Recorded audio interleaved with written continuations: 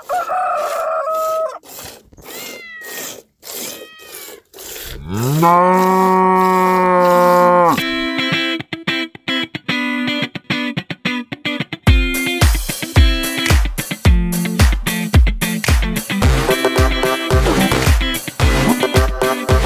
sunny beaches of South Florida, is that you? Hello! Oh my gosh, how in the heck are you? You look amazing today. It is so good to see you again. Come on in, have a seat. Follow us or subscribe or whatever it is your medium requires and stay a while. We'd love to have you as part of our family. Say, while you're here, can I get you something to think today? Rose Hamlin once referred to Father as a peacemaker. Now, that didn't mean that he didn't stand his ground when needed. It just meant that Dad had an honorable and delicately direct way of handling things. For example, the bottom part of the lot we lived on would sometimes be planted in alfalfa, or sometimes beets. But in the fall, we would turn the cows into graze. The neighbor that lived right across the street from us on the south got so that after nightfall, he would turn his milk cows into our pasture.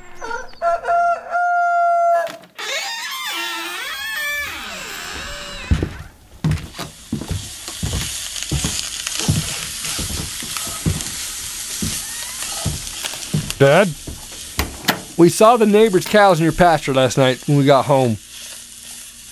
Dot and I think you should put the cows in your corral so that he has to be embarrassed by coming to ask you for them. That'll teach him a lesson. That is an idea, Mason. I just wonder if there isn't a better way to deal with this that will get the same message across without causing a ruckus. It is a fine pasture for livestock, and I'm guessing the milk from that grazing makes it creamy and sweet. I don't rightly own the milk cows, but we labored to put in that pasture and water it, and he shouldn't be taking advantage of us that way. How can we retain what's ours while reminding the neighbor that our pasture isn't free range? Aha. Dot, Mason, I think I have an idea on how to handle this. When it happens again, here's what we'll do. Well, the next night, sure enough, the cows were turned in again.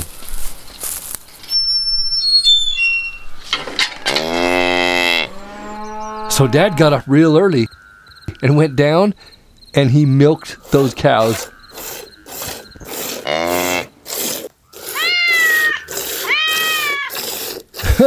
Well, you can imagine how the neighbor felt when he got his cows back to his barn and there was no milk to be had.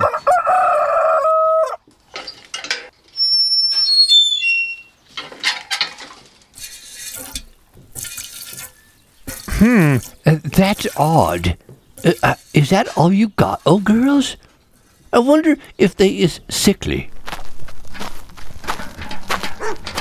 It would have been quite the moment when he had to explain that milkless morning to his missus. Can you just imagine that conversation as he brought an empty milk bucket back to the house? Where's the milk, dear? Well, you see, there just wasn't any this morning. Wasn't any? Like the cows just took the night off, or what? I guess so. It's the strangest thing. It's almost as if they were already milked. Already milked? Why would someone else milk our cows? Yeah, right? I don't know. Them old girls just didn't have it in them this morning. Probably a freak thing. I'm pretty sure it won't happen again. Whatever you say, dear, I trust you. Thanks.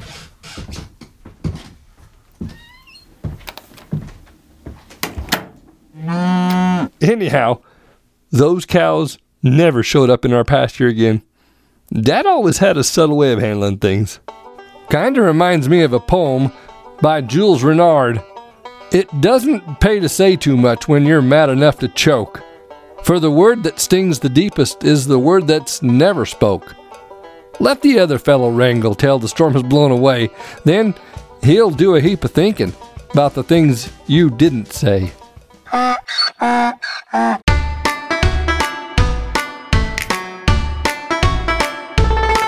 Dad, whose full name is Heber Jesse Meeks, was born in Harrisburg, Utah on the 9th of May, 1869, to Mary Jane McCleve and Dr. Pretty Meeks. In December of 1889, 20 years later, he married our mother, Clarissa Amanda Bowers, in St. George, Utah. They lived and raised their large family in the rural Utah communities of Orderville and Kanab. Living in the high desert mountain valleys of southern Utah gave us lots of wiggle room. And for a family of 11 kids, that wiggle room was appreciated and sorely needed. You know, we chopped a lot of wood, milked numerous cows, had a team of workhorses, several saddle horses for riding, and pigs we had to slop. There were always animals to feed, troughs to fill with water, stables to clean, and a summertime garden to water and weed. We all shared stewardship in caring for the farm.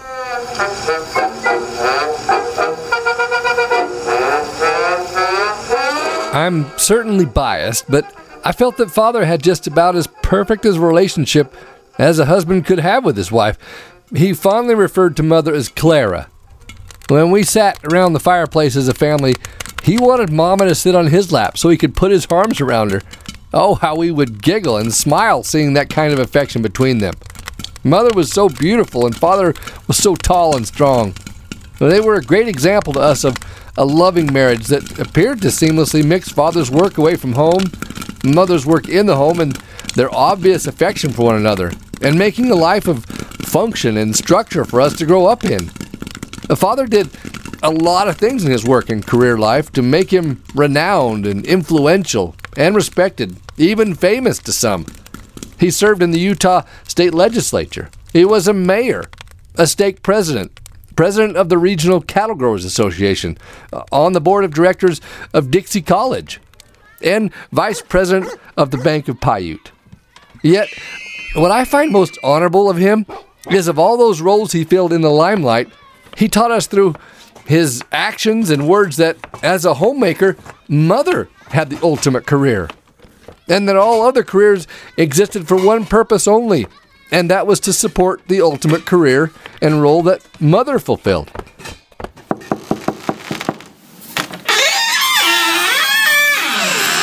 Dinner's ready! Well, Mother went above and beyond in showing support for Father's work and duties as well.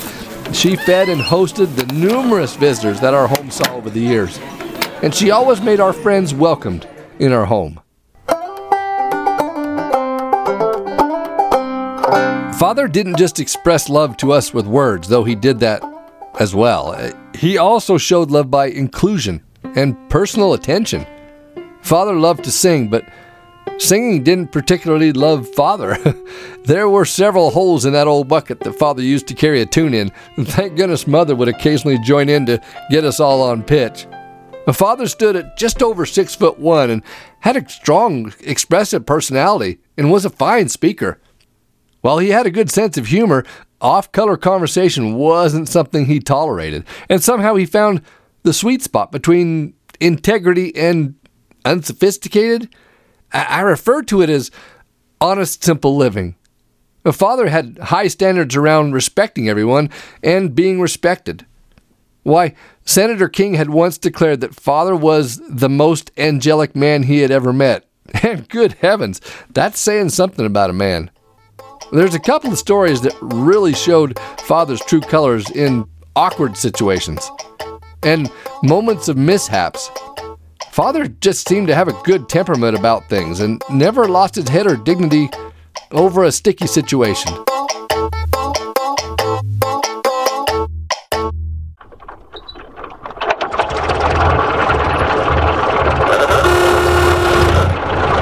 The first story of a mishap nature that comes to mind is when we were out to a place called Bull Rush on the Arizona Strip on one of the cattle roundups.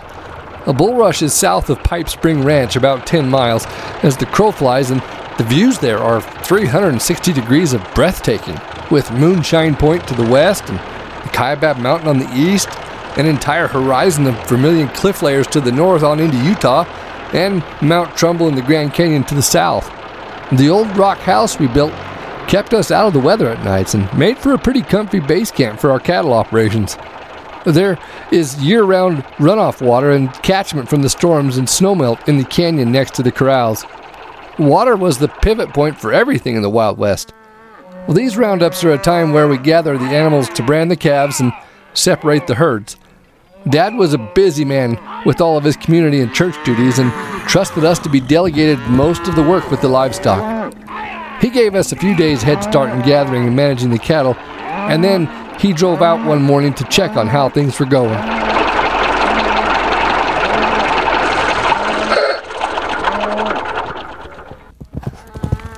Hey, Dad. Boys, would you saddle me up a horse so I can look over the herd? Sure thing, Father. Dot, will you get that old bay in the corner and saddle her up for Father? She's got to be the best natured of the bunch. Well, this was in the days when saddles had a front and back cinch. Dad mounted the horse and headed over to where the cattle were when the front cinch broke. The other cinch worked back into the horse's flanks, and he started to kick up and buck and just exploded on Dad. Well, Dad was an excellent rider, one of the best in the country as a young man, regardless of his ability. A bronc rider is only as good as his cinch, right? That old bay mare bucked right out from under the saddle. I can still see Dad in my mind, sitting out there in the air in that saddle with his legs straight and his feet firmly in the stirrups, like he was riding a ghost horse.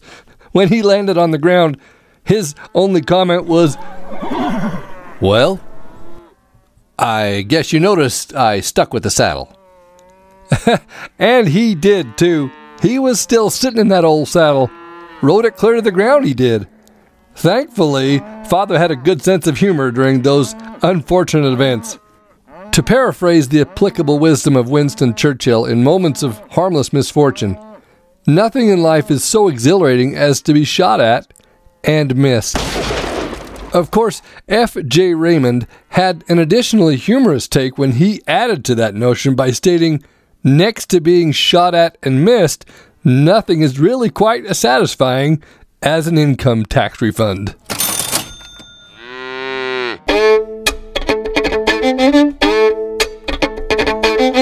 Another time, gosh, it must have been around the year 1899 while we were still living in Orderville. I guess I was around 9 or 10 years old. Dad raised a patch of oats down in the field. The binder went in and cut the grain and bound it into bundles and then shucked it up to the yard where we were stacking it. We hauled 2 or 3 loads and was just getting the stack started good. Dad was on the wagon placing the bundles. Wilford was on one side of the wagon throwing them in, and I was on the other side throwing them in and trying to drive the team. When the wagon was loaded, I told Dad, "We're ready to go. Get up." Well, that old team started up with a jerk, and Dad went over backwards. One of the boards on the bottom of the hay rack was a little short, and his toe got caught under it. Well, when that toe broke loose, he went somersaulting through the air and out the back of the wagon onto the ground. He got up laughing, so we all thought it was quite a joke. Anyway, we took the load up onto Orderville and unloaded it. And then we went back down to get another when his foot started to pain him. It got so bad we had to take him home, and it was 2 weeks before he could walk on that foot again. But you know what? He never yelled at me for that mishaps. It was clearly an accident, and Dad let it stay as such. Claire Booth Luce once said, "Happiness consists of a solid faith, good health, and a bad memory." I believe that. The first time I ever tried drinking was on K-Day. Elson Riggs, Burton McAllister, and several others and myself had gotten together and made some malt beer. We had been drinking a little of it when we were painting the K. When we got through painting it, we went down to the high school where the girls had fixed a nice lunch with some chili and things. Well, that night, we proceeded to drink and had a little too much by the time the evening was over. When I went home, it was 1 or 2 in the morning. I guess Dad knew what was happening. Anyway, it was our watering turn the next day, which was a Saturday. Dad rousted me out of bed at 5 o'clock and reminded me that it was my turn to help with the watering. I had a headache that beat anything I could remember. We went down to the field, and generally Dad would let the water run out until we had one section all soaked. Then we would move it to another. My job was to watch until the water got to the end of the section. Then, ordinarily, I could go lay under a tree between times and rest for a while, then check to see if the water was down. Well, not this time. Every time I would head for that tree, Dad would yell at me to check someplace. He just kept running me all day long. I didn't get to sit down for a minute. It's a little hot this afternoon. Oh, no. Here comes Brother Pugh. And Brother Heaton. Oh, no, and some others. I'll bet they're going to tell Dad I've been out drinking. I better hide. I got in the ditch, and I slid up through the willows to where they was talking. They were making it easy on Dad. I don't think he would have done it if it hadn't been for those other boys. I don't think you need to blame the other fellows for what Athy did. He can do his own thinking. He didn't have to do it.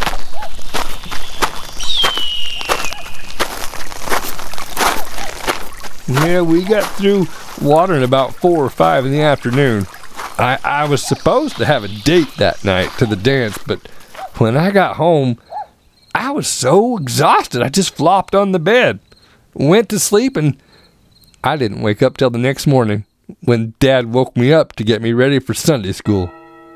You know, Dad never said a word to me about drinking, but I definitely got the message. He was one to talk to us about things, but he never would light into us with harsh words. When I think of Heber Jesse Meeks, the words of Jeremiah Seed come to mind. We must consult the gentlest manner and softest seasons of address. Our advice must not fall like a violent storm, bearing down and making that to droop which it was meant to cherish and refresh.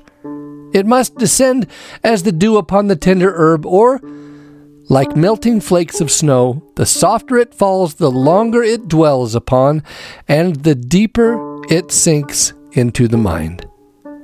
Dad just seemed to know there was a better way of raising children without losing your mind or your temper over it. I always loved him for that.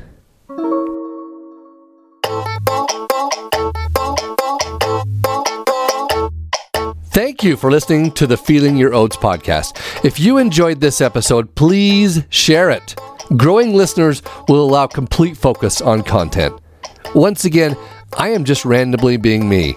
Until next time, remember, when your why is clear, your how is easy. And hey, we'll see you in the spring if the water's clear.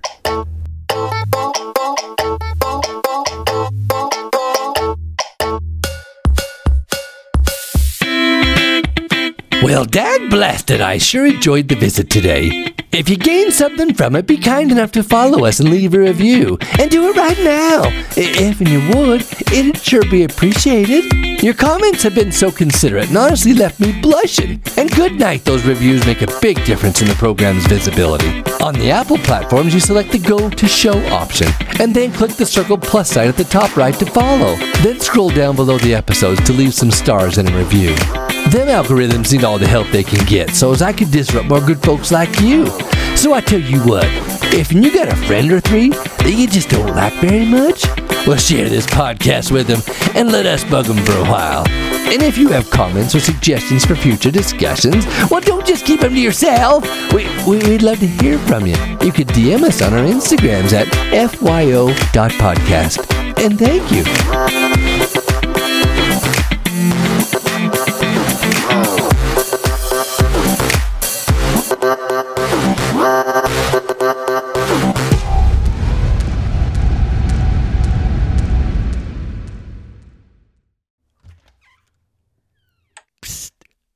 Hi, are you still there? Remember to download the Family Tree app and see how you are related to the people from today's episode. All those links will be included in the show notes. Sometimes it's important to look a gift horse in the mouth. Your gift is your ancestry. Your superpower is their family history stories that make you. Not a one of us crawled out from under a rock, regardless of what you've been told. You have 4,094 grandparents, over 12 generations, with thousands of love stories, battles, difficulties, sadness, happiness, and expressions of hope for the future that allows you to be here today. We are the culmination of so many things we did not choose. It was designed that way. So be gentle with yourself and others. Take the time to learn yourself through your family history stories. There are innumerable tributaries flowing into the life experience that deceptively seems to be your own, but it's not. So think about that as you row your boat gently down the stream. Russell M. Nelson stated, when our hearts turn to our ancestors, something changes inside us. We feel part of something greater than ourselves. I concur. Thank you for joining me on another unbelievably true adventure. Find your family history superpower and activate it. Until the next time, bye.